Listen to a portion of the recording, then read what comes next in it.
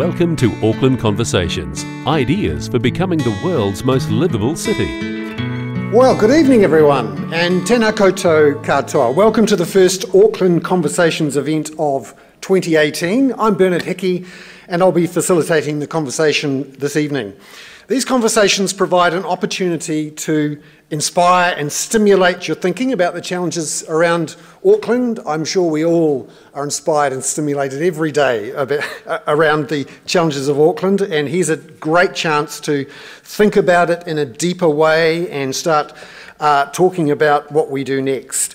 Because tonight we focus on transport and the 10-year budget and Auckland Plan 2050 consultation, which is open today and will run until the 28th of March. So mark that in your calendars. We want to hear from as many of you as possible on the consultation topics during this month. And from today, you can have your say at visit akhaveyoursay.nz. So that's akhaveyoursay.nz to find out more about this consultation and provide your feedback. Or you can get hard copies of the feedback form, and more information can be found at the stand at the back of the room. So if you want to do the analogue thing, the stand at the back of the room, the digital thing, akhaveyoursay.nz. And thank you for joining us tonight. It's great to have such a fantastic turnout. Who would have thought a boring discussion about transport policy would get so many people out and about?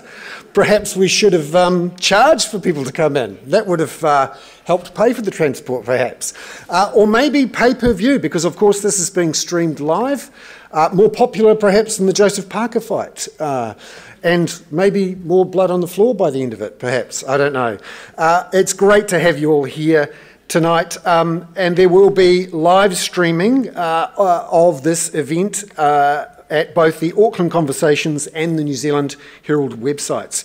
Just a couple of housekeeping notes to start with. In the unlikely event of an emergency, an alarm will sound and will be directed out of the building by our ushers, so look out for those. Bathrooms are located at the back of the room to the left of the bar. So just around the corner there. We also have to thank our Auckland Conversations partner, the sponsor Resene, and our Auckland partner South Base Construction, and all of the program supporters.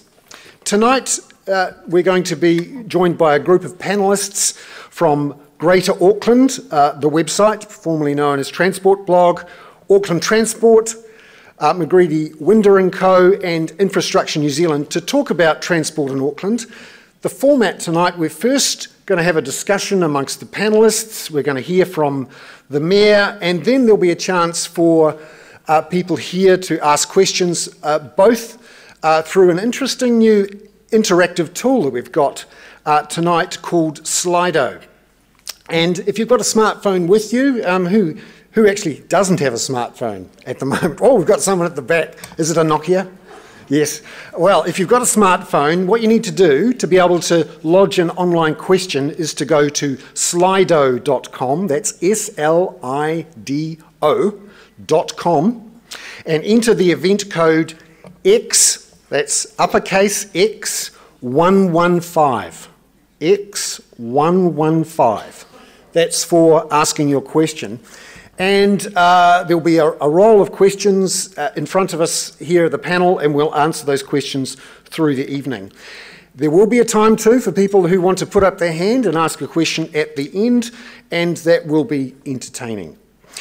We're also keen to be as inclusive as possible and accessible. There is, of course, on-demand viewing of the event. There'll be a full transcript and captioning of the event, and the presentations will be available on the Auckland Conversations website in the next few days.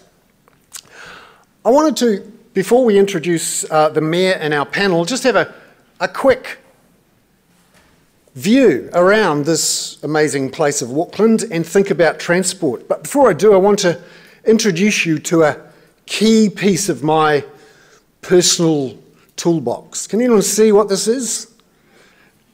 It is an AT hop cart. And the reason this is interesting is that I live in Wellington. So what am I doing with an AT hop cart? Well, actually, I find, and I have to come to Auckland every couple of weeks for a day or two, that now this is the way I get around the city, both from the airport and into the CBD and around the CBD. I'm finding, as a Wellingtonian, that I have to think about Auckland's transport situation, and I'm sure everyone here is in that situation. Now, in particular, we've had a change of government, and there is a different mood, if you like, in the room about how our transport should be planned for, how it's going to be paid for. And of course, we've got the news that came through just before Christmas that the new government is keen to bring in a 10 cent per litre fuel levy from July the 1st to help pay for the transport infrastructure that will have to be put into the city to deal with the real pressures, the $1 to $2 billion a year of costs from congestion charges, the pressures of our population growth, which at 2 to 3% has been much faster than we had expected and which transport planners had expected. We're going to talk tonight, and I'm sure you're already aware about the discussions around congestion charging, a charge for perhaps going onto the motorway in the long future. Other ways to manage this real challenge we have in Auckland. It's going to be a fun discussion tonight. I'm sort of serious about pay-per-view. I think we'd have a big audience online. But first I'd like to introduce the Mayor, Phil Goff. So please, Mayor Goff, please come to the stage and give us a rundown on how you see things.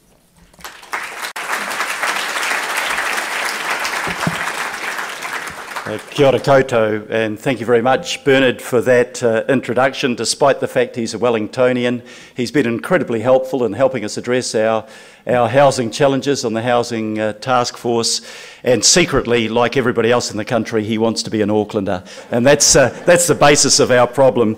Can I acknowledge tonight our elected representatives here? I might not have caught everybody, but I know that Councillor Desley Simpson is here, Pippa Coombe, Chair of the Waitemata Local Board, and board members Richard Northey, Adriana Christie and Rob Thomas. So welcome. It's always good to have elected representatives here listening to what you have to say on an issue that's really important. Can I acknowledge also the panel members, Patrick Reynolds, Cynthia Gillespie, Peter Winder and Stephen Selwood.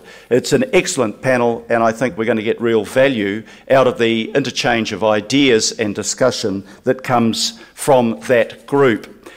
I'm not surprised to see so many people here. I think that transport is the single most frustrating issue that we have to tolerate in our city.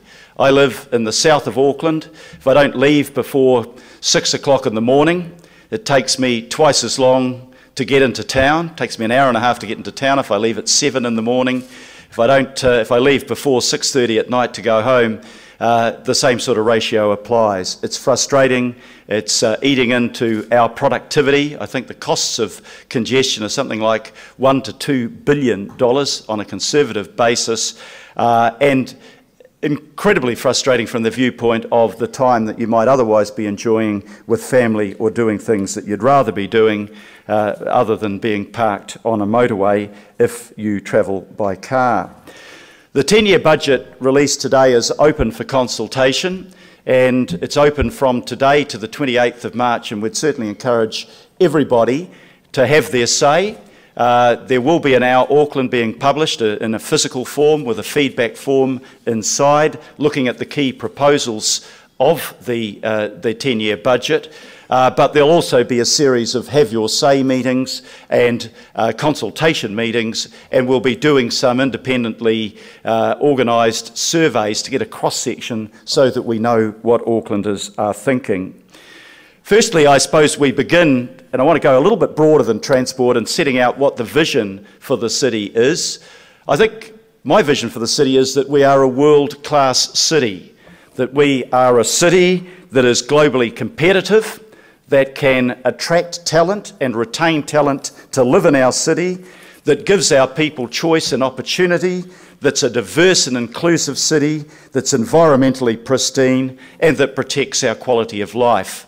Now, you consider all of those things that make up what helps create a world-class city, you acknowledge that transport and your ability to move around that city is at the heart of it.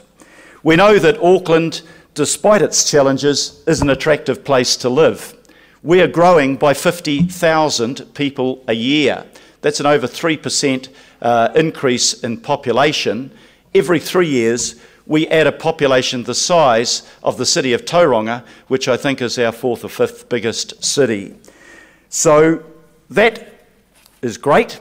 It's wonderful to live in a city that's growing and that has the diversity that growth brings and the choice and the opportunity that it brings, but it also challenges us. It challenges us in particular in our social and our physical infrastructure, which has not kept pace with that growth. In the recent past, we've had a significant level of underinvestment in infrastructure, and that means a backlog in the work that needs to be done. For example, we don't have enough houses. We need 14,000 extra houses a year. We are only creating 7,000. That creates problems with shortages and affordability. We haven't invested enough in water services. We haven't tackled historical problems like sewage overflows every time it rains onto our beaches. And of course, in the area of transport, that underinvestment is most obvious. We are still adding 800 extra cars a week to our roads in Auckland. I was reading the congestion question, the report the other day, and they used another statistic. They said in the last 4 years, the number of kilometres being travelled each year in Auckland is increased by 1.6 billion kilometres. Just consider those two figures, and it's not hard, therefore, to understand why we have the problems that we do. So the focus of our 10-year budget is on addressing those key challenges and on finding ways to fund our infrastructure, given the two key constraints we have. The first constraint is that we have already fully utilised the easy way of funding infrastructure. Infrastructure is intergenerational. You can borrow to pay for it, but we are close to the debt-to-revenue ratio that constrains our ability to borrow further. The Standard & Poor's sets our credit rating based on a 270% debt-to-revenue ratio. We are coming close to 265%. So borrowing is no longer an easy answer, and rates has never been an easy answer given the sensitivity of rates. People in this audience will probably be able to tell me what your quarterly rates demand was that came in a couple of weeks ago, but you probably can't tell me how much you paid in income tax last week, and hence the problem of sensitivity of rates as a source of revenue. So with the last government to build transport infrastructure and housing infrastructure, we invested new ways of overcoming this constraint. Special purpose vehicles where the debt appears on the books of a government agency and not Auckland's. And we were able to raise about $800 million last year in that way towards transport infrastructure for new subdivisions and other infrastructure. We were also pleased that the last government finally came to realise that a little bit more of its revenue needed to come back to our city. Now, I'm not asking for anything that is out of proportion to our contribution to New Zealand, but I do know with 34% of the population and 38% of the GDP of the country, we were paying masses in road taxes, in petrol taxes, in income tax, GST, and in company tax. And what we're saying is more of that money has to come back to the city where growth pressures are creating the biggest problems. Because when you lose $2 billion a year in congestion, that's not a cost just to us in Auckland, it's a cost to the whole country, and therefore it's an issue that the whole country needs to meet. We now have a new government, and that has produced some advantages from my perspective. The first advantage is an acknowledgement that the focus of our transport needs to be not simply on more and more motorways that quickly get clogged up, but on public transport, on better utilisation of existing networks, and on active modes such as cycling and walking. And I welcome the fact that the government is fully committed to a light rail system. There is just a few of us in this audience that still remember when the trams ran and carried most of the commuter traffic in Auckland. And we are now at the point where our buses are reaching bus congestion levels in Simon Street, Queen Street, Dominion Road. Light rail needs to be the answer if we are to move people more effectively and efficiently around our city. Out down the isthmus to Mount Roskill, across to Onehunga, across the Manukau Harbour, out to the airport, not just because of the travellers, but because in the precinct of Manukau Airport you've got the fastest growing employment in the country after the CBD in Auckland. And in funding light rail, I would certainly encourage the government to consider whether, in line with its announced policy position of using the National Land Transport Fund for things other than roads, that light rail is certainly land transport, and I think it would be a very good idea to fund our light rail from that source, and would encourage the government to think about that. I would also, but I won't, retrospectively you have to ask why Auckland paid for the city rail link, the only piece of heavy rail infrastructure in the country, paid half by a council rather than fully by the central government. But I think it's probably unrealistic to expect a retrospective decision to give us our $1.7 billion back in that regard. I'd also encourage the government to consider broadening our revenue base. When I've looked at how Australian cities fund their infrastructure, through their state government, it's through devolution of GST, it's through a payroll tax, it's through sales tax. Eric Garcetti was telling me he's funding his light rail through an extra imposition on a sales tax in Los Angeles. We don't have those options available, and I'm not necessarily asking for those specific options. But I would ask this government, as I asked the last government, and probably expect the same reply, that, you know, when you've got a city our size, devolution of funding such as a GST would make sense. The government, I think, takes out of Auckland $260 million a year by imposing GST on our rates. So they add to, if we increased your rates theoretically by 10%, which we're not intending to do, they would take that up to 11 or 12% with GST. Well, if they're taking the money based on our rate take, giving that back to us would enable us to do more things for ourselves. So one of the things I have to applaud, however, in the change of government is that an agreement to enable us to charge a regional fuel tax. Now, I know taxes aren't popular with anyone, probably including myself, but at the last election I went out, and if you attended any of the meetings I went to, you would have heard my statement, which was crystal clear: if you want us to do something about transport problems in Auckland, you've got to give us the financial means to do so. And I said that I would be promoting a regional fuel tax because it was more in line with relating what you were paying with what you were using in terms of the transport system. We have in the council an interim transport levy, $114 flat rate across everybody. If you're a pensioner that never goes out of your home, you pay the same amount as SkyCity pays as a big corporate. That is inequitable. That will go. A regional fuel tax will raise 2 to 3 times as much money, probably as much as $1.3 to $1.5 billion over the 10-year budget period, and it will enable us to do a lot more.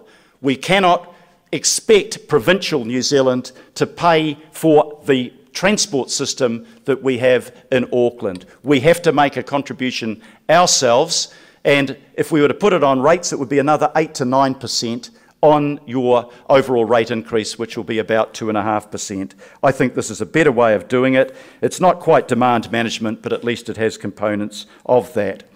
Can I say that any money raised is going to be hypothecated? So you know that when you pay your regional fuel tax, it will go into transport. It won't be subverted into any other area.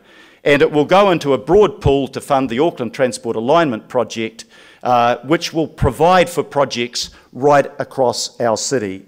Now, I'd love, that I don't have the time, but I would love to have talked about what will be in the Auckland Transport Alignment Project. It's vital for all of us.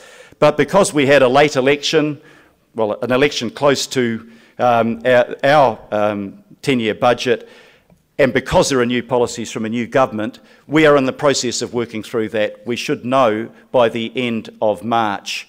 But I imagine that it will be about funding the public transport system that we need, about extending busways, about making better use of existing transport, of making sure that we have networks for cycling, including, I hope, a sky path across the Harbour Bridge as quickly as possible to connect the North Shore for the first time. You'll be able to walk and cycle between the shore and the city. I think all of those things are important. And I think also connecting the airport by a mass transit system to the Puanui railway station would be a quick win for the city. We're working through those options. It's not easy, but I want to finish on this point. Our 10-year budget in 2015 set aside $7.9 billion for transport expenditure over the decade. In this 10-year plan, 3 years later, we will be increasing that to $11 to $12 billion. Is it enough? No, it's never enough. Will it make a difference? Yes, it will make a real difference. But if we don't run fast, we won't even stand still, we'll fall backwards. Congestion will get worse unless there is serious investment and serious alternatives to the use of the single occupant motor vehicle. I hope you enjoy the panel discussion tonight. Thank you for being here to engage in the conversation. Please take part in the Have Your Say event for our 10-year budget. It's your city, it's your money that we're spending. We need to know what you're thinking about it. Thank you very much. Nō reira, tēnā koutou, tēnā tātou katoa. And sorry for going too long. Yes, I can see there's going to be an awful lot of people running fast in the next couple of months as these big decisions are taken about spending billions of dollars in the next decade or so. Money spent by the Auckland Council, but also by the central government, and it's going to be a big national debate. So let's get cracking here with an excellent set of panellists who can dive into the fun policy detail of all of these implications of what we're talking about here. Starting with Patrick Reynolds, if Patrick could come to the stage, because I am a big reader of blog sites and a publisher of blog sites, and Transport Blog was a real pioneer in helping to broaden and deepen a debate in a particular place. And of course now it is the Greater Auckland website. Patrick is a photographer and an urbanist and heavily involved in fostering that debate. Patrick, thank you very much for coming to talk to us today. And it wouldn't be a panel without someone who's actually on the inside, who can see what's happening with all that planning and spending and operations. That's Cynthia Gillespie, who is the Chief Strategy and Development Officer at Auckland Transport. Cynthia, welcome to the stage.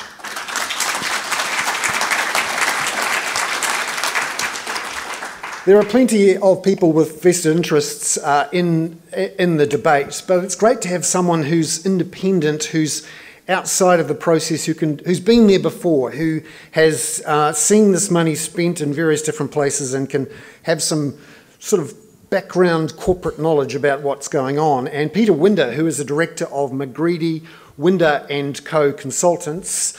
Please come to the stage, Peter, because I'm sure he'll be able to contribute to the debate in a really detailed way. Peter, thank you very much. And we also have Stephen Selwood, who is the Chief Executive of Infrastructure New Zealand. We heard the Mayor talk about the need to spend $11 to $12 billion on transport infrastructure over the next decade, and frankly, it should be a lot more. Stephen is in a great position to tell us about some of those needs around infrastructure development and has some views on how that should be done. So I'm really looking forward to this discussion, and it's going to be better than the Parker fight. I'm sure it is. So I'd like to get things cracking with a discussion about this 10-year budget and the Auckland Plan for 2050. It's out there, the consultation document's there, you can all see it. But I wanted to ask Patrick first. You've had a look at this document. What do you think it should include? Well, there are two documents, of course. The High Altitude Auckland Plan is a plan, and the other one is indeed a budget. I'm glad it's been called a budget.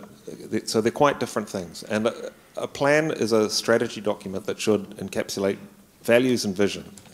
And as you go through the plan, I think most of us will agree that the words are fine, the aspirations are noble, but what I feel is critically lacking from it, and for it to be effective, is some actual numbers, some actual real aspirations, we're going to do this, even over a long time period. And if you look around the world, you can see that other cities do this really precisely. So my current favourite is the London Transport for London plan, which has really, really firm ambitions. Totally carbon neutral transport system by 2050. 0 deaths and injuries, serious injuries in the transport system by 2041. It has reduction targets for vehicle kilometres travelled, so complete reduction. A target is reducing the amount of driving that happens, because none of these aims can be met without people driving less. So before it gets into the particulars of what we're going to build, how we're going to offer a greater public transport system or better cycleways, it lists why it's doing it.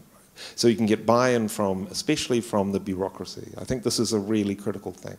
Currently, I feel the Auckland Plan, and I do believe vision documents are really important. You've got to show value, you've got to show why you're doing something, but you've got to have real targets in it. Otherwise, the bureaucracy can just kind of drift. It doesn't have any impulse to achieve anything. We don't have, and when we come down to the budget level, we don't have an objective thing to measure it against. We don't have something to say, well, will this reduce the carbon emissions from the transport sector? Will this reduce deaths and injuries? And we heard before the Mayor say that congestion is calculated as costing Auckland between $1 and $2 billion a year economically. Well, death and injury is a similar figure. We shouldn't just talk about traffic congestion. Yeah, it's really frustrating when you're stuck in congestion, but it's quite annoying to be killed as well. and it's a disaster for wider families, and we've got an epidemic at the moment. We're on a complete rebound after a long period of improvements in that. At the moment, our road network is incredibly unsafe. And if we have a document that says safety is our priority and then we go on to prioritise vehicle speed, well, we're lying with the first statement.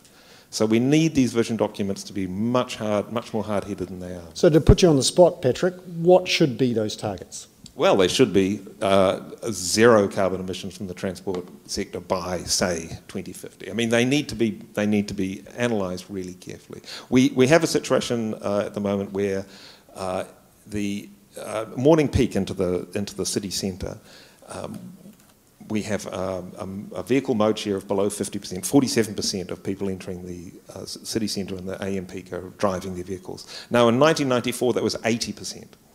We can continue that trend, but the best way to continue that trend is to have it as a real target. So let's say by 2025 we want that to be 20%.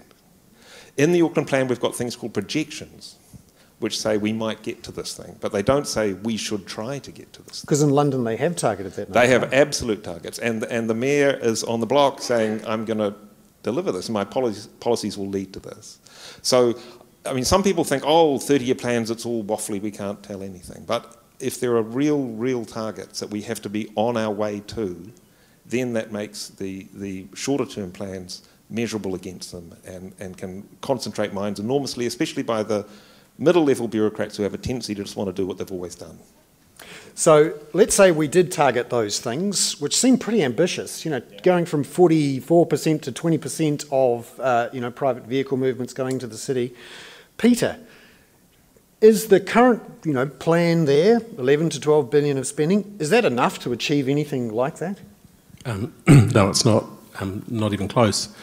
And I suppose for me, if I look back over the last 20 years, we spend an inordinate amount of effort trying to get the strategy right and having debates about whether it's motorways or public transport and other things. But all of that happens in the context where there has never been enough money to spend, and we still don't have enough money to spend. So to me, it's sort of like don't worry too much about the strategy, follow the money and make sure that there's enough money to invest, and I'm sure we're capable of spending it wisely in a whole lot of things.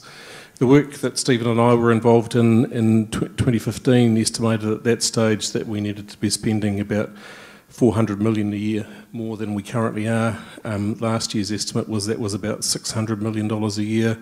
You know, since 2015, construction costs have gone up. We've added a whole light rail system to the strategy and thinking about what we need to do.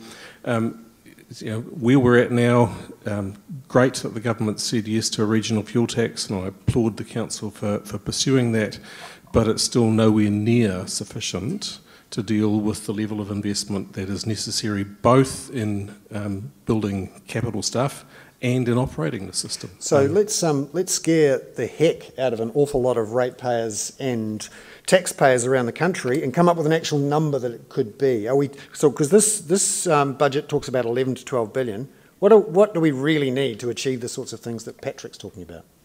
Well, as I said, it's in the order of another 600 million a year. And that's not a new number, that's been around for a long time. There'll be an argument as to whether you could do it for more or less, but it's going to be of that order no matter how you come at it.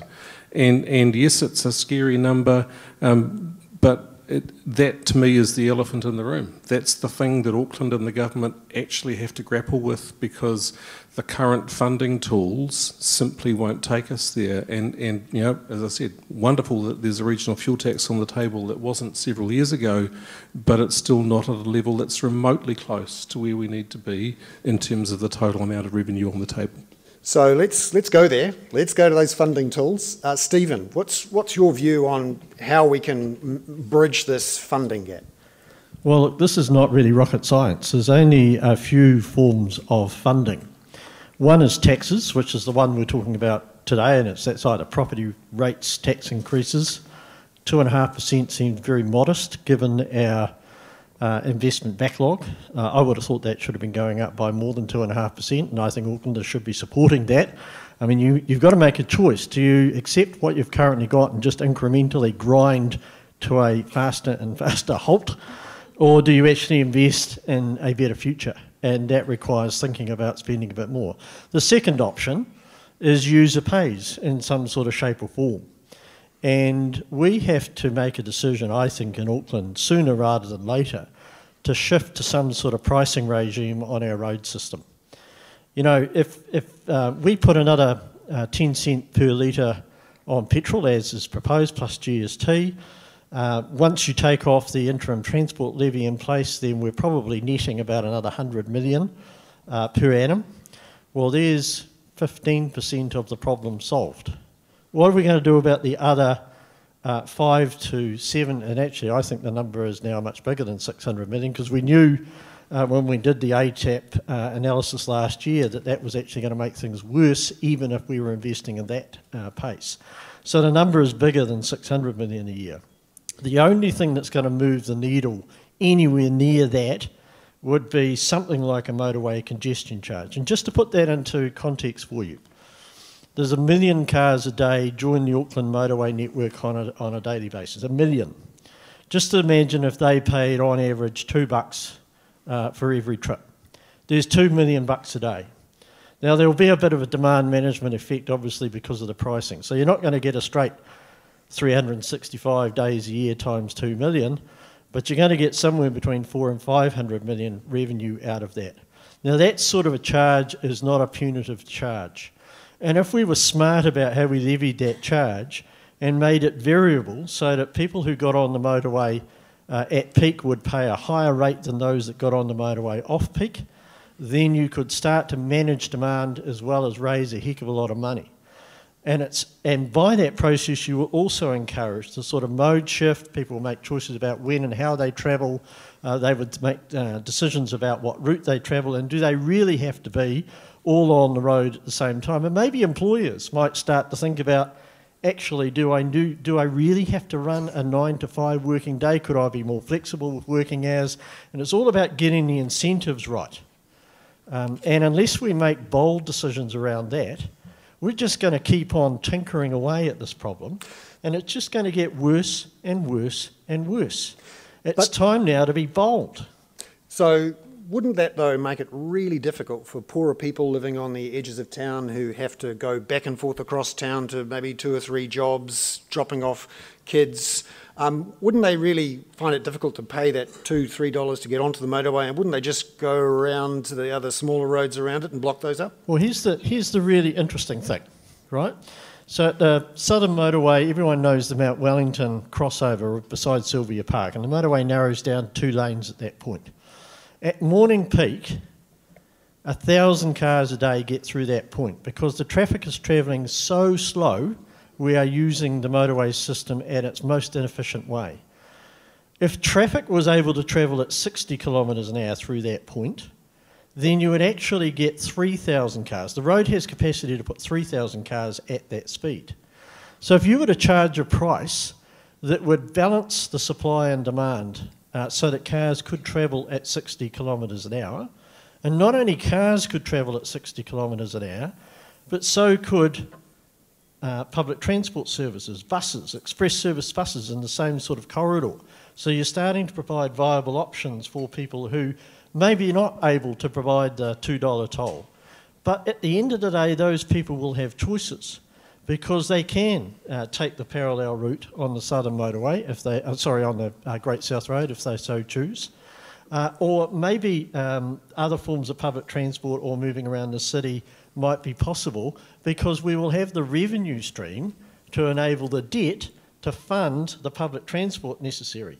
But if we keep on just sort of burying our head in the sand and say, oh gosh, it's going to have a cost impact, well, I'm sorry, we're not ever going to make the decisions that we need to actually address the problem. So let's look perhaps in a broader way at the amount of investment that's needed, and also the idea of using congestion charges. This is something a bit broader and maybe longer term than just a motorway charge. I wanted to bring Cynthia into the conversation here because Cynthia comes to us from Australia and has studied how congestion charging schemes and other places deal with these sorts of infrastructure challenges. And I wondered if you could tell us, what are the sorts of things they're doing elsewhere to try and deal with these issues, and could they be applicable here? Thank you. Just before I start, I just want to take it back a step. The discussion that we're having now in Auckland is no different to any other city in the world. Everyone, if you gave me, and New York's a classic example, they've just appointed a new CEO into the Transport for New York system. He needs something like he's estimated at $39 billion to make his transport system work. We can have this conversation for the next 30 years. In fact, the first document I picked up when I started in the job 6 months ago was a document written in 1965 that says you have to invest in public transport and you have to invest in infrastructure equally. Well, you've invested in infrastructure the whole way through and you've only just started investing in public transport. We've got to start to change the conversation. The conversation can't be, we need more money. There is no more money. It's not coming from anywhere. We have to change the way we're thinking as Auckland to move. And, it is still about investment. We've still got to talk about how we're getting people the mode share changed onto public transport, and to make that effective, we've got to invest more in public transport, and that's that's part of the conversation. It's not all the conversation. The active transport piece that's been so effective around the city is a small component of it. The thing that I see is that we have continually to have conversations about. We want to introduce a congestion levy, and yes, they do work, and they have worked in other parts of the world for different reasons. Singapore's different to London experience, and US is a different story again. But the story that you continually see is we continue to manage transport systems as we have to have congestion management is the panacea to the congestion issue. The public transport is, it's not. We've got to start managing the transport system as a system, and it is a combination of a spend on all of those things.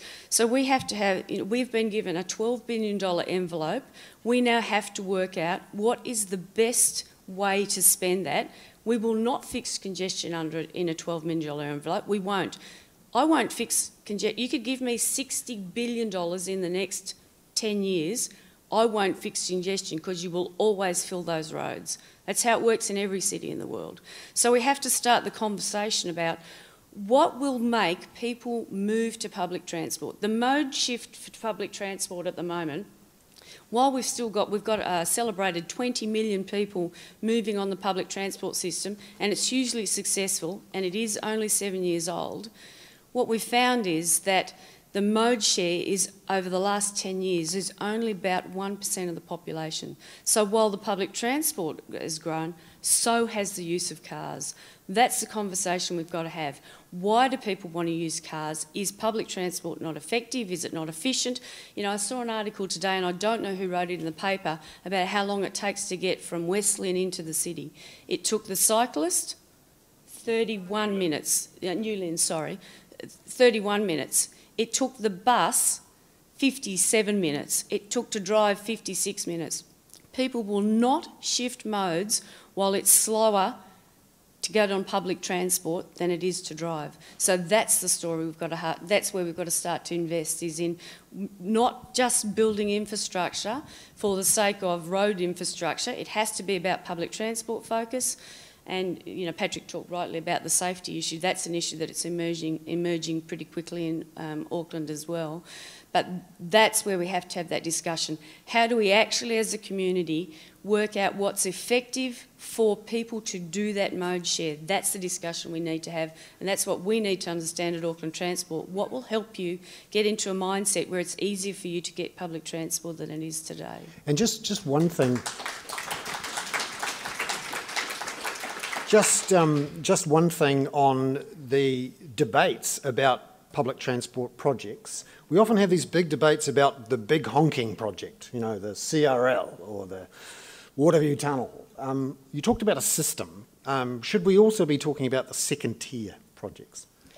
So, coming from a country where local government doesn't invest and doesn't have to pay for strategic assets, which I find alarming, you know, in terms of you people sitting in the audience have bought trains, you are paying for a tunnel. It's not done in Australia. It's simply not sustainable in the future for that to happen. Ratepayers can't pay it. The Mayor will never be able to cap and keep your rates at 2.5% if you continue to invest and have to pay for strategic assets.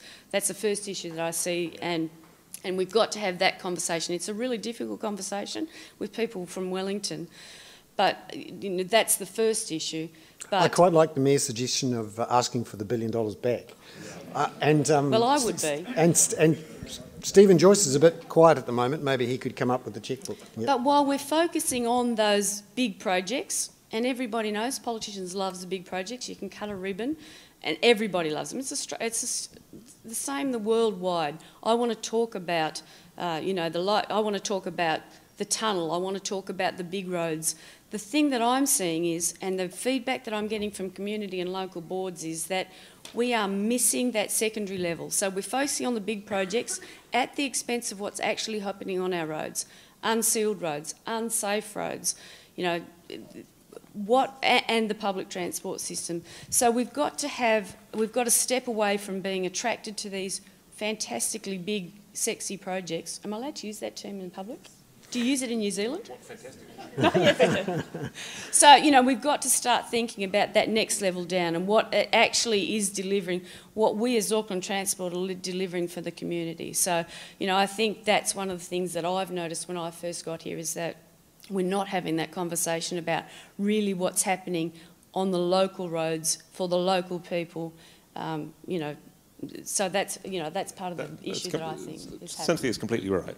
We have this very odd situation where we keep electing mayors who stand on a platform of providing strategic assets, but they don't control that decision. It's controlled down in that little fishing village at the bottom of the island. And hey, that's my home you're talking about. They control exactly. I mean, there is an imbalance, and it's not only the question that nearly 40% of the GDP is generated by the city. Also, 50% of the growth happens here.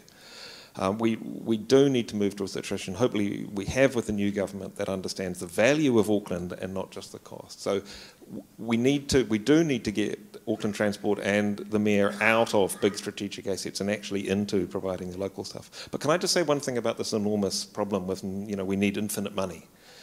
it's really important what you don't build as well as what you do build.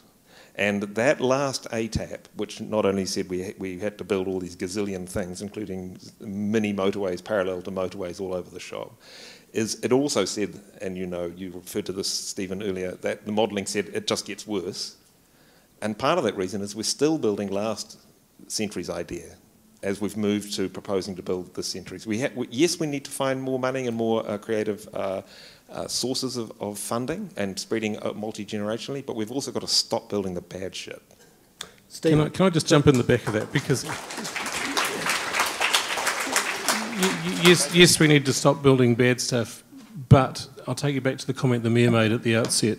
If we're adding a population the size of Tauranga every 3 years, then that means that everything that goes with the population of Tauranga needs to be added to Auckland, because they can't all drive. They can't all drive, but it's not just transport. Hospital beds, schools, water supply, wastewater, the whole lot needs to be funded, and that's got to be delivered every 3 years by under the current growth rate. And I suppose, reflecting on the discussion today, there's been discussions on and off in Auckland since the mid-90s about some form of congestion charge to try and raise money and deal with this, and it hasn't happened. And the current work that's called the congestion questions on a timeline that mean by the Mayor's words recently, it's not within the next 3 to 4 years or any time soon after that, which to me says somewhere we need to come to grips with something that might be more achievable than that sort of approach to funding. Perhaps there's a different rationale or engagement with the government about the nature of its revenue sources, as the Mayor's indicated, that gets us into a different space. Because yes, we can focus on more sensible things to build, but my gut tells me at the end of the day the bottom line will be there simply still won't be enough money within the current funding framework to do what is necessary. There's also quite a bit of efficiency that can be achieved, and I think this is within Auckland Council's power. At the moment, the plan for how we grow Auckland enables significant growth, in fact massive growth to the north around Dairy Flat, Silverdale, a parallel sort of level of growth out to the west, and then slightly larger again down in the Papakura Drury area and north of Pukekohe. And then the plan is to also allow more urban density within the main existing built-up area.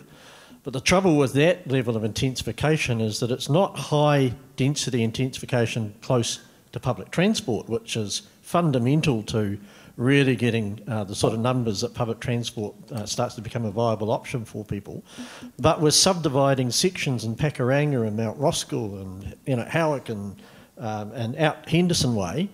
People are putting up another house on their existing section, typically not that well aligned to public transport. So wherever there's another house goes up, there's another 2 or 3 cars go in that location as well.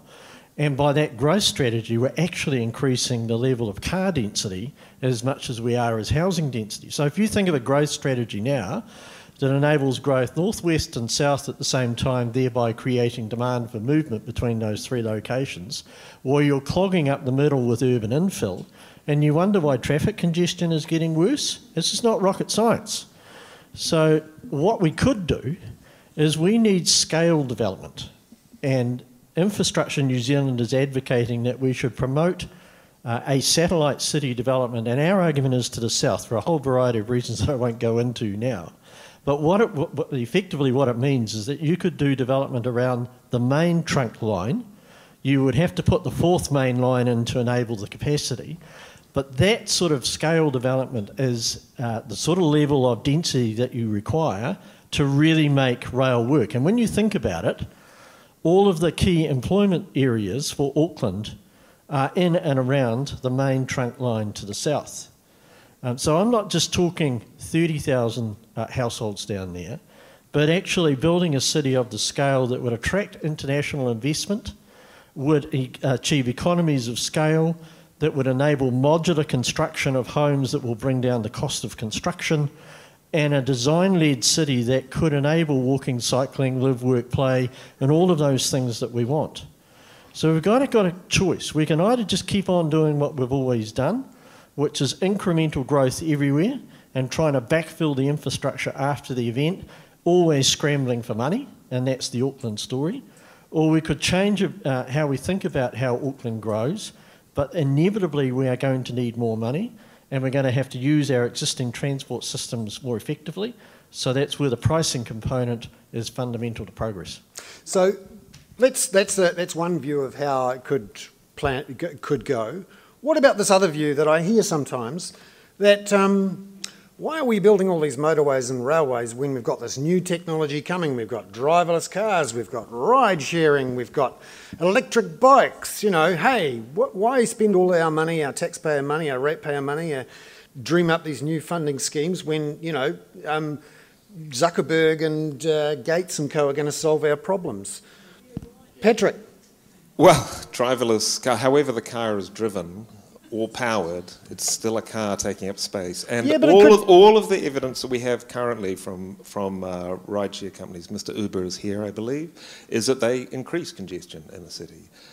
So the idea is fanciful that these technologies will decongest our streets by getting more people to take more journeys. Currently we have an average occupancy of private motor vehicles of 1.1, so there's 1.1 person per vehicle.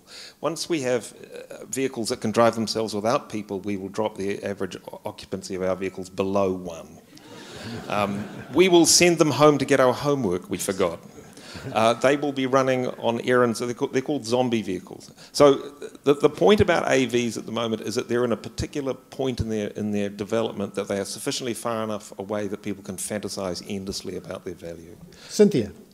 I support what Patrick's saying about driverless vehicles, but we've got an issue about congestion and mode share today.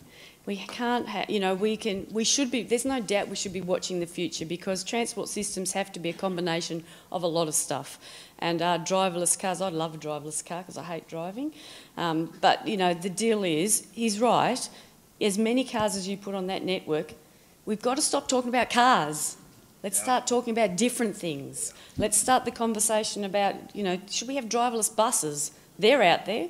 Las Vegas put theirs in and they've got a fleet of 25. They crashed on Thursday, but they've got 25 out there. They're running them around. We've got to start talking about different ways to do technology that is here today. So, Australia's talking about on-demand and on-demand services in Auckland. So at the moment, we use a spoke and hub model to get people around in public transport. But the issue that I see is that we don't have enough, you can't get to the rail stations. It's really hard. Park and rides, you've got low numbers of park and rides. That's yesterday's technology. How do you, on demand is how you ring up and say, I want to move here at this time and you want to take me to a train station, a bus station, or if you're in the city, around. And we need to start using that's the future of mobility, for Auckland at the moment. That's the next generation that we're talking about. We should watch this stuff. We should be watching mobility as a service. We should be watching what the world's doing. Don't make the mistakes that world make with first generational technology. Most of you in your room should understand that. But there's things we have to do now, and the investment in public transport is about that next generation of public transport uplift that will change us having to use cars. As I said before, we need to understand what will make you use public transport and get out of your cars. So what has actually worked overseas to get people to change their culture? Because remember, have a good network, have a real transport network. We've only got one joined up network at the moment, and that's the driving network. It's really not rocket science. You need to be able to walk up and catch the public transport vehicle without having to think about the timetable, and it needs to take you where you want to go, and you need to not be able to walk too far at the other end and not get wet. I mean, none of these things are rocket science. We all understand what they are, but our network is still a long way away from that. Even 10-minute rail frequencies is not just the walk up and catch the next one sort of experience. So that's the direction we need to head in. We need to be realistic that we're not going to bridge the gap between where we are now and that sort of network in a hurry, and it's going to cost a lot of money to get there, but that's the sort of system we need to provide. So are we talking the light rail proposal that's there at the moment, or more than that? Yeah, more than that. Whether it's light rail, advanced bus, whatever, the keys are travel time? Can you do it faster than the cycle? Is it reliability? Can you walk up without thinking about the timetable? Can you do it without getting wet? And is it reasonably affordable? Those are the things you've got to be able to deliver. Can I just remind everyone in the room, though, that the issue is not just around commutes to and from home to work. Actually, the transport system is also about providing mobility for our entire economy. It's about business trips, it's about getting concrete to the house and building site, and it's about the commerce, the jobs, and everything that drives our society in Auckland. So whilst it's really important to keep a very strong, and I 100% support the focus on improving public transport services and increasing the urban density to enable that to occur, we also have to keep in mind that we're all going to those jobs, and those jobs are dependent on getting goods and services to all sorts of people across the city. Most businesses in Auckland, 96% of businesses in Auckland employ 20 or fewer people. That's a really important number. But congestion is caused by private vehicles. So 77% of vehicles on the roads are private occupant, single occupant vehicles. So by solving you're absolutely right. I completely agree with you about the really important freight and delivery and tradie task, but they are being held up by all of us sitting in our cars. A reluctant granny or undergraduate who has to drive because there's not a good alternative is causing the congestion. At the commuting. But look, I don't know how many not commuting, all day. These are all-day journeys. Well, yeah. But the primary demand period is during the commuting period, and that's the viable option that public transport can address. The trips, the business trips that are across the network today on a daily basis, I mean, there used to be a peak hour, or a peak 2 hours, which was kind of from 7 till 9. Well, on almost the entire southern motorway, particularly northbound on the southern motorway and southbound on the northern, that peak is now right across the whole day. But so, we've got to recognise we're driving the economy as well as getting people to and from work. But those business travellers, the couriers and the concrete trucks and the vans, are they going to pay their fair share out of this? Because we've got this fuel tax coming up in which many businesses won't have to pay for it, will they? Which is exactly why we should be pricing the roads, not using petrol taxes as the primary revenue stream. Of course they would pay their share if you had the right pricing mechanism in place, and it's appropriate that they do, and it should be factored into their business decision making about where they locate their businesses and all of those sorts of incentives. But petrol tax alone will hit the motorists, but it actually, unless it's on diesel, it won't make the contribution, and that becomes a very problematic issue. So, you've got to get your revenue raising tools targeted at those who use the service. So just to focus on that for a minute, because there's lots of talk about fuel taxes and motorway charges, there is an equity impact on poorer people here. How are you going to make sure that the people who can't really afford this stuff don't get pinged in the way that we have these tobacco taxes and all sorts of things? Well, there's two ways in Auckland. So Auckland is very specific. Many of the well-to-do communities are closer into the CBD. So you don't really want a distance-based charge, which is common in other jurisdictions, because if you have distance-based, then those who live in Manukau and Henderson, etc., will end up paying a lot more money. So you need an access charge, not a distance charge. So you could get on the motorway, and I'm using the Southern as the example, at Manukau for $3 in the morning. You can drive as far as you like for that $3. But if the person in Remuera who gets on, when they could have actually taken a bus, walked or cycled because they had much better options, they will have to pay the same sort of fee for a much shorter trip. And that's designed to incentivise their behaviour. But also, for those that are truly disadvantaged, then you have to find another way of supplementing their income. We do it with housing. There is no reason why we couldn't do it with transportation. Peter. Equity in terms of who pays is fundamentally important. And the work that the Consensus Building Group did in Auckland through 2013-14 spent quite a lot of time looking at that. Fuel taxes have potential to be quite regressive. Poor people tend to live at the edge of the city. They tend to travel to places where they don't have choices by public transport. They tend to work shifts or multiple jobs, which means that they drive a lot.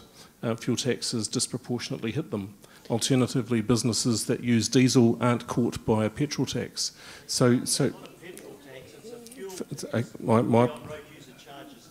Excellent. Yep. Very great to hear. perhaps I should pay more attention to the detail. The other thing that I wanted to say is that I'm a problem. White, middle-aged male. I drive. I enjoy driving, unlike Cynthia. My car is an extension of who I am and part of the perception of who I am. That's the generation I come from. Trying to get me to do something different will require a whole lot of effort. My children are completely different. They don't drive much. They catch public transport because that's how they've grown up. That's how they engage with the city. They have no expectation that they would drive to work and park a car. And I think in the core of that is a quite significant opportunity for us in terms of the way that we deliver services, think about them, engage with people, and also in terms of how we think about who the problems are in terms of the choices that they make and can afford to make. But politically, they don't have a voice because they don't vote so much. Sorry, Patrick.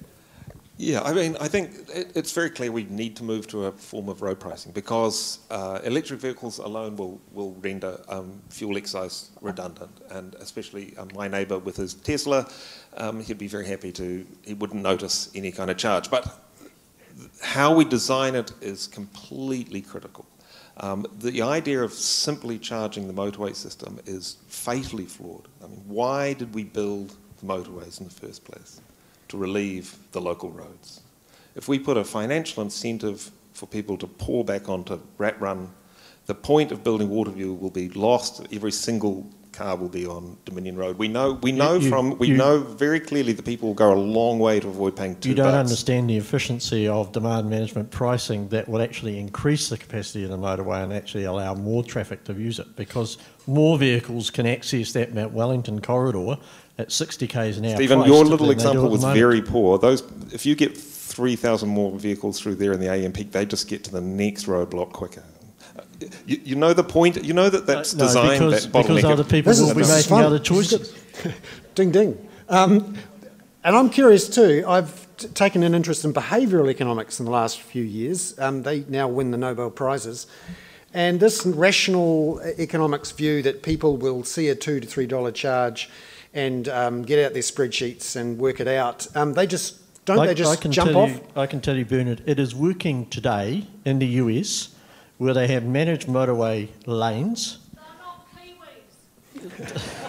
Kiwis. You know what they call them though, don't you, Stephen? They call them Lexus lanes, don't you? Well, maybe Kiwis are completely different. I don't know, but I suggest not. Look, it is happening right now where in numerous, in fact, tens of motorway managed lanes where people pay a variable toll, they guarantee a speed of 50 miles an hour, you pay the toll, you get the service, and people have the choice to go in a parallel free lane which is congested. So from that point of view, it is perfectly feasible, it is doable.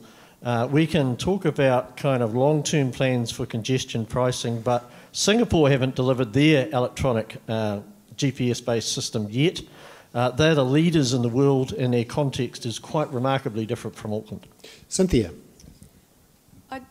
I'm still concerned that in Auckland we're talking about, and it's progressive discussion, and we should have this discussion. Australia's not game to have this discussion. Politically it's unpalatable. But we're still having a discussion where we've got a transport system. London, 180 years old. Sydney, 130 years old. Auckland, your road network is 30, 50, I lost the years, 50 years old. Your public transport system is 7 years old. So we should be having these conversations about the options, but cars are a viable mode. Freight's got to be considered as it's your productivity of Auckland. You've got to have a combination of buses, active transport, rail. We've got to get the balance right. We've got $12 billion. What do we do with that $12 billion to get that balance right? And we haven't got all the answers. For those people who have the mobile phones, the smartphones, and you've already logged on to slido.com on your phone and put in the event code X115, now is your chance, if you haven't already done it, to send us a very pithy question. as opposed to a very long statement. A very pithy question like why or what, with a few extra words, but really tight. So, and then we have a chance to take questions from the Slido. And actually, people have been doing this, and we've already got a few questions, and we'll throw them to the panel for a discussion. So, and one of the things we're not going to do is go deep down into individual roads, if that's all right, because this is a broad citywide plan. So I wanted to go to this question where we've got the question, why don't we make the light rail crossing of the Manukau part of the Old Mangere bridge replacement, reducing cost and negative visual impact of another bridge? So the question is, why don't we use that Old Mangere bridge to do that? Anyone got a particular view on that? Well, we need to rebuild the old one even for people to walk across it, so we'll have to do a new bridge, but that's a good alignment, and there's a good argument for that, and it should be studied. I think you'll find that the piers of the new bridge are designed to support heavy rail, and you can do lots of things on it. Transit pulled a quick one off. Yes, so the next question we've got is, can we talk about other important issues like resilience, health and safety, energy? We haven't really talked much about climate change and carbon emissions tonight. We ought to. Well, let's get into it, because London has got this target of 2050 no carbon emissions. Can we actually do that in New Zealand? Because we're pretty addicted to our cars and diesel buses. That's the worst argument I've ever heard, Bernard.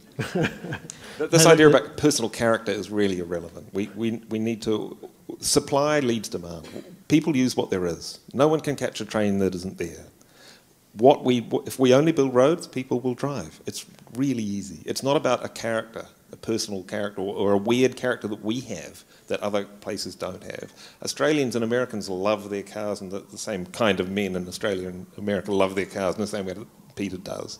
It isn't. We aren't uniquely different from anywhere else. Auckland is a city, and we have all of the rules that any city faces. But we don't have an underground. So, we're getting one.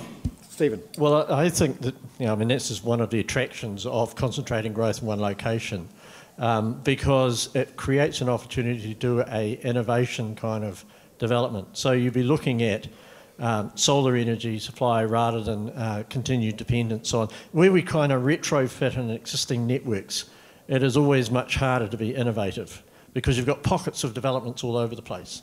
But scale development in one location, which would enable you to bring on the latest technology, both from energy, resilience, and live, work, play, creates an opportunity to design our future rather than trying to retrofit. Now, I'm not saying we shouldn't do development in the existing, of course we should, but that should be targeted much more closely at public transport corridors than allowing a little bit of growth everywhere. And the combination of the two would potentially be transformational. Cynthia, the whole area of health and safety, the deaths and serious injuries, how much of a factor should that be in the debate? I think the first thing I want to say is that to be fair to the local government here, the Mayor has actually made a commitment to C40, and he has said that from 2025 we will not buy any more public transport or put any more public transport on the roads that is not zero emissions, so that's happening. That's 7 years away. That's pretty soon in the lifetime of a bus. It is, and it is. Understand that you probably have in Auckland the newest bus fleet that I've ever seen anywhere in the world, so understand that. You could change them, in a couple of years. I don't think you can afford to change the fleet. But so that's a sensible solution, is that as the fleet ages and you do a normal fleet replacement, you'd put it out and you'd change them then. So the Mayor has made that statement.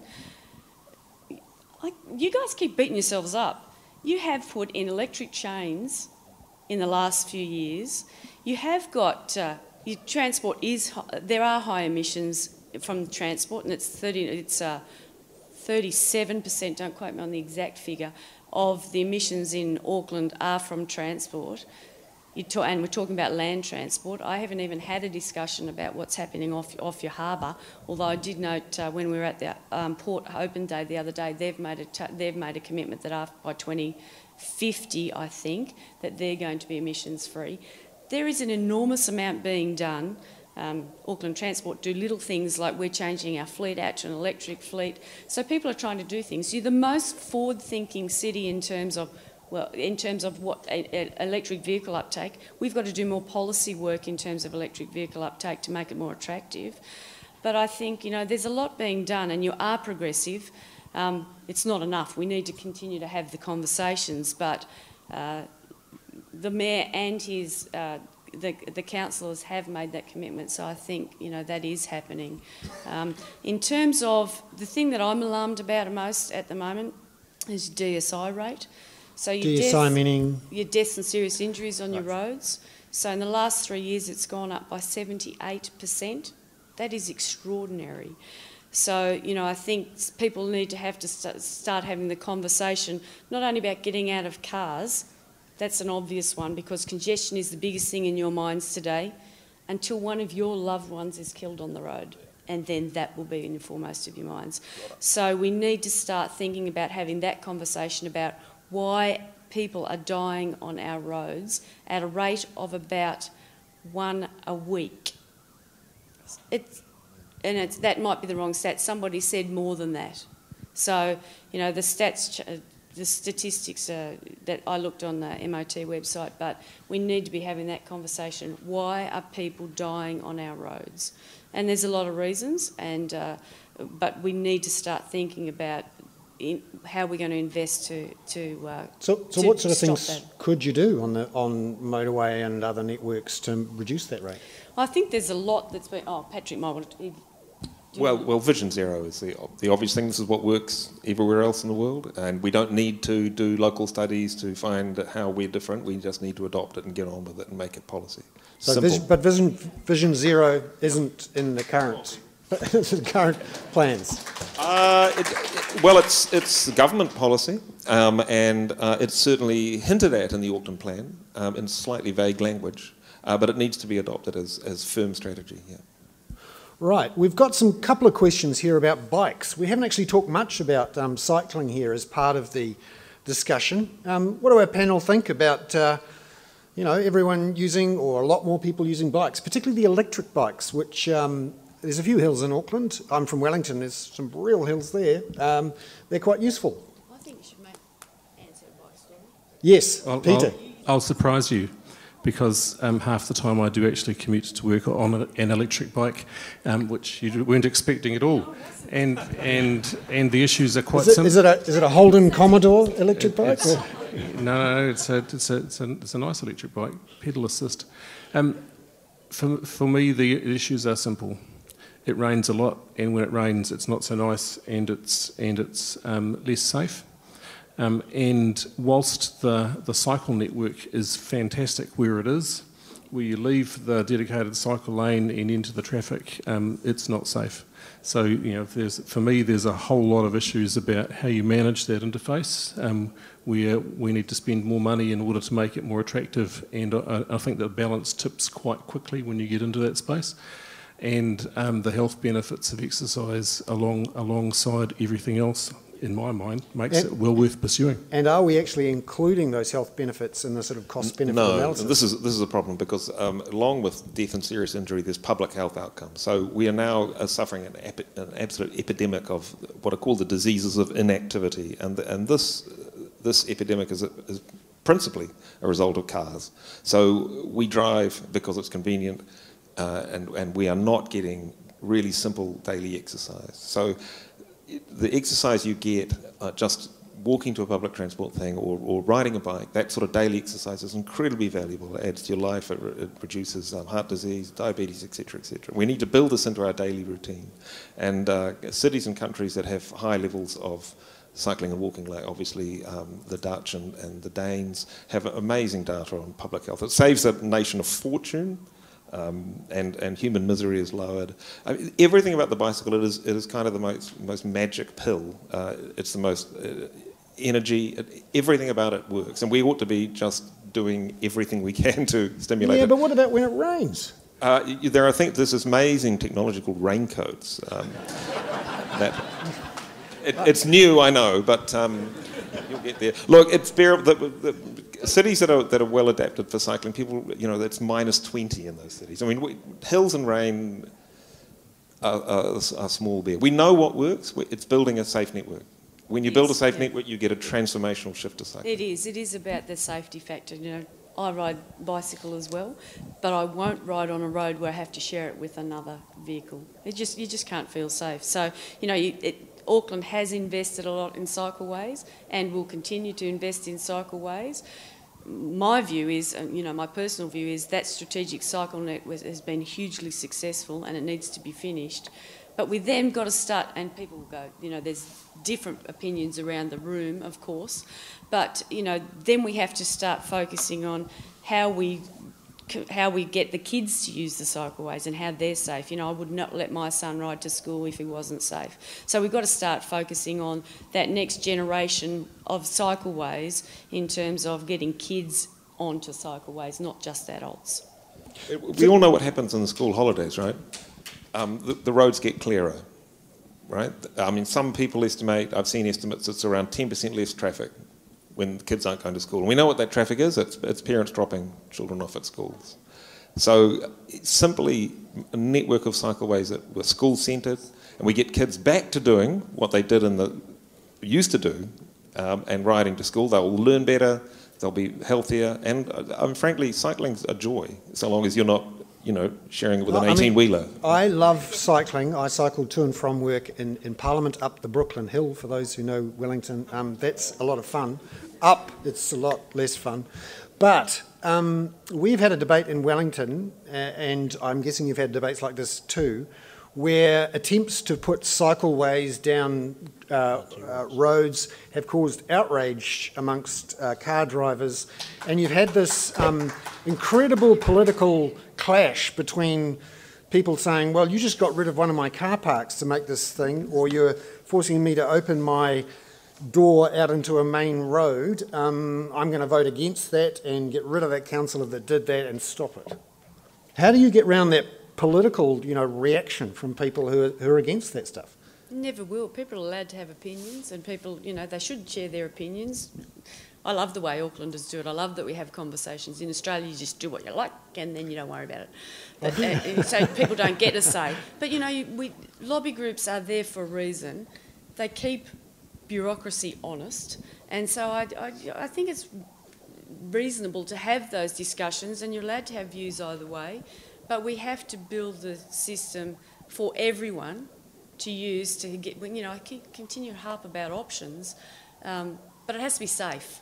At the end of the day, if it's not safe, people won't use it and we will have wasted our money. So we've got to make sure we get that right. So, I think that people should be allowed to have views, and it's just part of... Change is always fraud. Yeah, there's nothing to see here particularly. Yep. So we've got another question from our Slido system. What do the panel think about congestion charges to come into the city centre? A bit like one of those ring type arrangements that they have in London. I lived in London for a few years and got pinged by it a couple of times and pledged never again to drive my car into town. So what do we think about London-style congestion ring charge things? So my view is Auckland's not London. Auckland's a very weird shape. Long, skinny, two harbours, and the CBD accounts for, we were talking earlier about 16% of employment, which means that anything that focuses just on that actually means a whole lot of people get a completely free ride, and it won't actually necessarily address the challenge. So I'm less convinced about being able to pick up something that is like that and say we'll have one of those.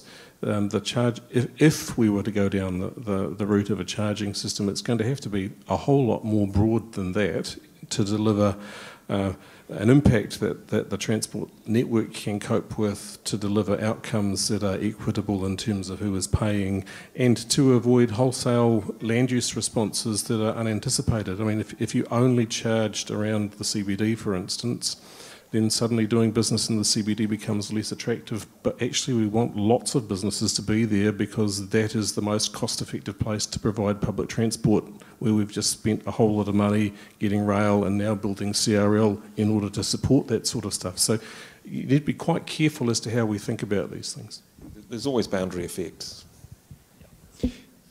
London is London was effective for the first 4 years, correct me if I'm wrong, and the effectiveness fell away after that first 4 years. They haven't been able to put the price up, and it's hugely expensive. In my view, it is. £12 is expensive for me, but I think it did work for a little while. Then people changed the way they used they stopped taking big trucks in there, and now little trucks run around. The 3.5 tonne trucks run around in there, so it hasn't been as hugely successful as they would have liked to have been. And I spoke to the lady who used to work for Boris when they put the congestion system in, and people talk about congestion system as a revenue raiser. If we're talking about it as a revenue raiser, we're talking about it for the wrong reason. Another question through the Slido system is around the light rail idea, which obviously the new government in Wellington has talked about and has been talked about here as well. Is this the solution? Do we just need to whack down 2 or 3 of these light rail projects, create a nice loop around the city? Is that the way to go? Because they're pretty expensive, and it's a big nothing change. is the solution. Yep. So get that out of your head. Yeah, look, I agree with that.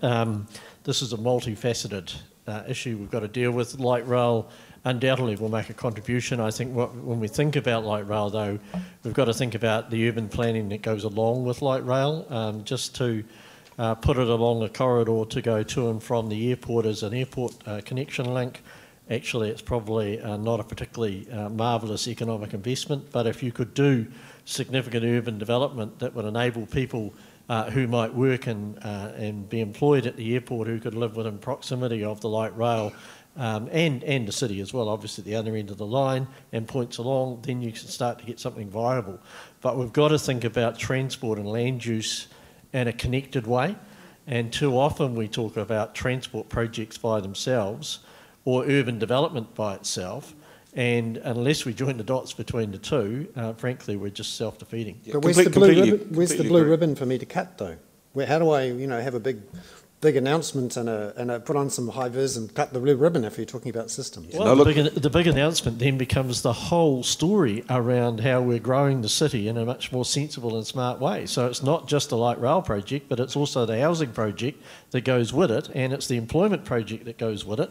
That is a much bigger announcement and a fantastic opportunity for any politician. I mean, transport isn't an end in itself. Transport only has value in as much as it supports land use. They're the different sides of the same coin. So Stephen's absolutely right. So the light rail program is a great idea and a really good plan, but it must come with upzoning along its route. People seem to lose their mind when you say the word airport. They seem to focus entirely on them getting on a jet. It's really not about that. It's about the entire journey all the way along, all the people working there, the people in Mangere who have very poor transport options and are very severed by the motorways through there. So it's upzoning along the route. Dominion Road is already semi-intense, and so it's a good place. The buses, as you said before, are full. It's the ideal route through the Isthmus, but it needs to come with an upzoning again along that route. Right, it is time now to... Can I just say, the only thing I would add to that, I think light rail is a good solution for the city. The city can't pay for it. It has to be paid for by central government. Ratepayers can't afford it. That whole point of public health, maybe that's a pitch you can make to Wellington to say that improved public health in Auckland through increased use of cycling and of the bus with fewer car accidents and the like could be paid for by cheaper hospital visits that the central government has to pay for. Yeah, it's very difficult though to ask. I mean, the health system is underfunded, right? So if you were to financialise all the economic benefits of public transport, you would actually have transfers from the health budget to subsidise public transport, but you cannot reasonably expect the health budget to be paying for a light rail system instead of a dialysis machine. Right? That would be quite a headline, yes. Yeah.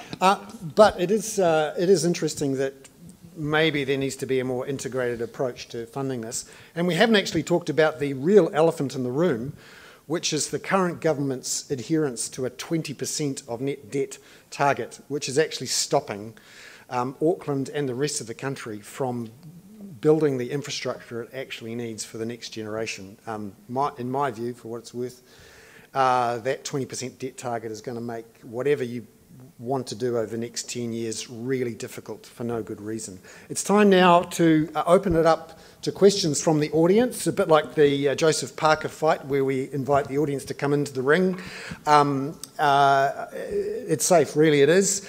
But we are going to ask people to put their hands up, and I'm going to pick people, but I really want to ask you nicely at the moment, to keep your questions tight, and they must have a question mark at the end of it. If it's got a full stop or an exclamation mark, not so interested. Question mark, please. So, yes, do we have the microphone as well? So over here, yes, we have someone. Yes, yep. Go for it. Good evening, my name's Cam. I stand before you as a human being and someone interested in behaviour change. In AT's 2017 report under strategic theme number 2, AT proclaims 93% punctuality when in fact real-time analysis at each stop shows far lower than this. So this arguably impacts on customer satisfaction and uptake of ridership, which is sort of detrimental to what we want to achieve. So my question is two-part. What data do AT use to measure customer satisfaction? And number 2, why do we bother measuring punctuality for our public transport when it's measured only at the origin? Good questions. They are good questions. They're not the only person in the world that, not the only city in the world that measures punctuality by origin. For me, that's just, it doesn't measure anything. So if you talk about, and we did it in Brisbane, we started out, and it's a maturity thing, you've got to start to mature your public transport system so people understand that reliability is not about, and punctuality is not about you're punctual because you leave the bus depot at 7 o'clock when you're supposed to. It's about the whole, the whole route. We have to understand that and work more on it. I can't speak to, I've been in the job 6 months, so we know about it, we've got to work on it. I'm surprised about the customer satisfaction story because it's my team who actually goes out and talks to customers, and the customer satisfaction rate is hugely, I was shocked about it, and I tried to investigate a little bit, but we're talking about a 91% customer satisfaction rate. Now, delving into it, it's pretty robust in what I've seen. I hear, you'll hear bad stories on public transport wherever you go in the world. It was late, it was raining, the trains didn't run on time, we've got a strike. But, I think we are trying to look at that more robustly. We're starting to have discussions. Have we got all the answers yet? No, we don't. But your point is valid. How do you actually measure that reliability, the punctuality based on it leaves the depot at that time? So Patrick, it's a good point. Yep. I think there's two things. One of which is that you can get perverse incentives. AT has brought the idea at board level that reliability is the most important thing, the big KPI for the public transport providers. And the problem with this means is that they pad the timetable and then sit outside the station or the stop to get there on time, and then they're really reliable, right? But there's nothing more annoying on this planet than sitting in a train or a bus with the engine off waiting. I mean, so reliability cannot be the only KPI for a service, because you just get really big padded routes, especially when there's a lack of bus lanes, so there's a really unpredictable length of journey. If the road's clear, ironically, you may end up at a stop waiting because the road's too clear and the proposed time is too long. So this is a real bus operations issue and needs to be dug right down into. Cynthia. Just quickly, you don't need to harp on it. Everybody's right. World's best practice talks about reliability in public transport system. So people write contracts around public transport around reliability. They will deliver a reliable service and tell you they deliver it at all costs to the customer. Yeah. You've got to change. We are having that discussion at the moment about how we actually become more customer-centric and more customer-focused, and what does the customer want. But world's best practice, Auckland Transport is applying KPIs that are world's best practice. We need to be ahead of the curve and think differently, that's all. So we have another question here at the back. Hello, Hugh Chapman. We've had 4 or 5 speakers talking about the big picture, getting more money. But I think there are a lot of things that aren't being done and can be done. For example, coordinating lights. I know that's against the council's opinion because that helps motorists, but that's where the congestion is occurring. If you coordinate lights, and let's face it, I've driven through Wellington every time I've gone there, straight through the middle of the city without stopping, all of a sudden you're going to get people coming into town earlier in the morning, getting to work, parking, and they're off the road. We are spending too long getting stuck in traffic. Fanshawe Street coming off, I know you're talking streets, that's blocked. It should be 90% green lighted so you can get off the motorway. Then people can come into Auckland. So that's a good lot of question. Things like that. None of the people there are the people who are going to make this decision, but I'd like to hear their comments on Sure. that. So it's a good question about coordination of lights. Can that be done? Good idea. I was quip on that one. It was an interesting conversation when you talk about driverless cars, but we can't coordinate the traffic lights. There's got to be a better outcome. Hugh, I'd love to give you the answer for that, but how many times do we see sequence after sequence of red light changes? We go down major urban arterials in Auckland. There's got to be something better we can do. So There is a really simple geographic or geometric answer to this, Hugh, which is that if you've got a green light, everyone else has got a red one, including all of those pedestrians trying to get across Fanshawe Street. I mean, I know it's a really lovely idea that you should always have a green light, or I should always have a green light, but I haven't got that magic button in my car. Okay, we've got another question at the back here. Yes. I'm a pedestrian mainly. Why are the pavements so awful? I also have a disability, so I'm constantly in fear as I walk from my apartment in Freeman's Bay to the library or to the hospital. The pavements are terrible. I can answer Okay, let's this one. talk about walking. So, I can answer this one. Patrick. There is one contributor to that, and that is that all local road funding in the whole country is roughly half funded by your local authority, in Auckland's case that's Auckland Transport, and half funded from the National Land Transport Fund as directed by NZTA. But NZTA, bless their little cotton socks, refuse to contribute to footpaths. So any local government member, Auckland Transport here or all around the country, has got a decision to make. They can either spend this sum on a road and get it doubled, or if they fix that footpath, they've got to fund it entirely themselves. So there's a financial incentive for local authorities to not bother fixing footpaths. So shouldn't that be like an ATAP, let's build a systems thing? Because, Yep. And I'm curious about that. Cynthia. To be truthful, I haven't really had time to focus on footpaths, to be truthful, to date. But, I've been out on the network as much as I can. I've met people at intersections that are noted that's the worst intersection in New Zealand and needs money spent on it. I've been out to roads that are, well underdone and don't help the local traffic and are not safe. I've done as much as I can. I haven't focused on footpaths. I need to have a look at footpaths, obviously, because I hear all the time that the local boards and the community are frustrated with footpaths. So we need to actually, I will take it back and have a look at footpaths. I honestly can't answer you today.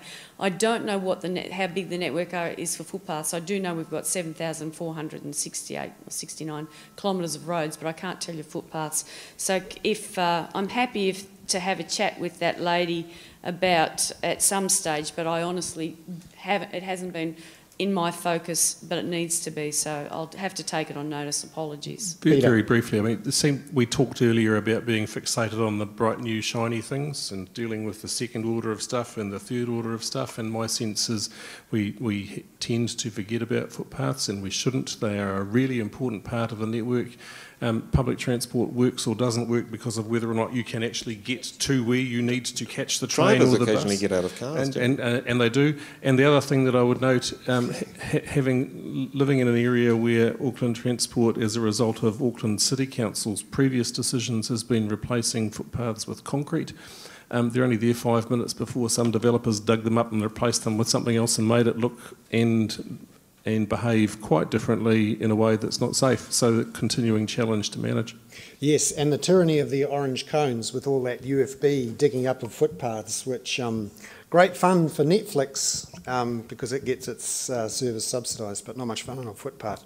Yes, we have one final question here. I'm Greg. To use a business analogy, it seems that our city operates below break even. And some of the panellists have talked about planned urban development and satellite cities and so forth.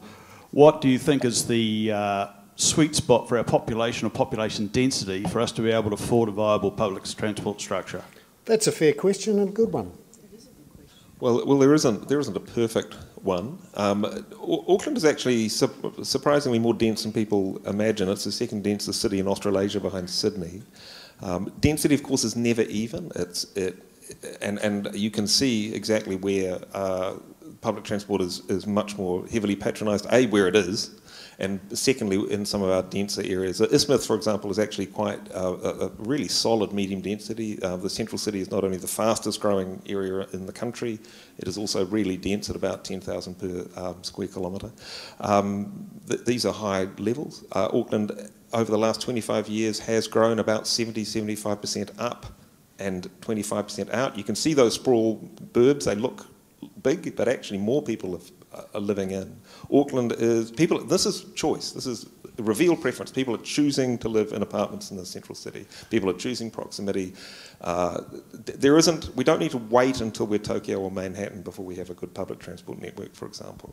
But the key point is that the most efficient journey is in fact the one that you don't need to take because you're already there. So proximity trumps mobility. I can't give you a number off the top of my head, but I tell you what density doesn't work is when you put density, even medium density in, and you don't provide any public transport services. So many of you will be familiar with Flatbush, right? I used to live in Botany close to Flatbush, where they reduced the sections where I was from 650 square metres down to sort of 350 and 250, and the houses went up. No public transport services of any credibility, sort of 1 hour gaps between bus services kind of at peak, and they didn't really go to destinations that people wanted to go to. And that's because Auckland Transport didn't have the money to put the services in place in the first place. And so it's exactly what I described before, increased density, more cars per urban square kilometre of urban development than we ever had before under traditional urban sprawl. So getting the density right with the transport services, the public transport services, is fundamental to doing this properly into the future, and that's the really important lesson we've got to learn. Right. I would like to, on behalf of the audience, I know there's 100 more questions because this is a fantastic debate and it's something we're all passionate about. The panellists are around and a few people are around afterwards, and of course you've got lots of opportunities to have your say and ask the questions on the website, which is akhaveyoursay.nz. akhaveyoursay.nz. We really appreciate you coming here tonight. We have to go. I'm sure there's a whole bunch of people watching on streaming who would love to throw questions at us too, but it is time to go. Please join with me in thanking our panel.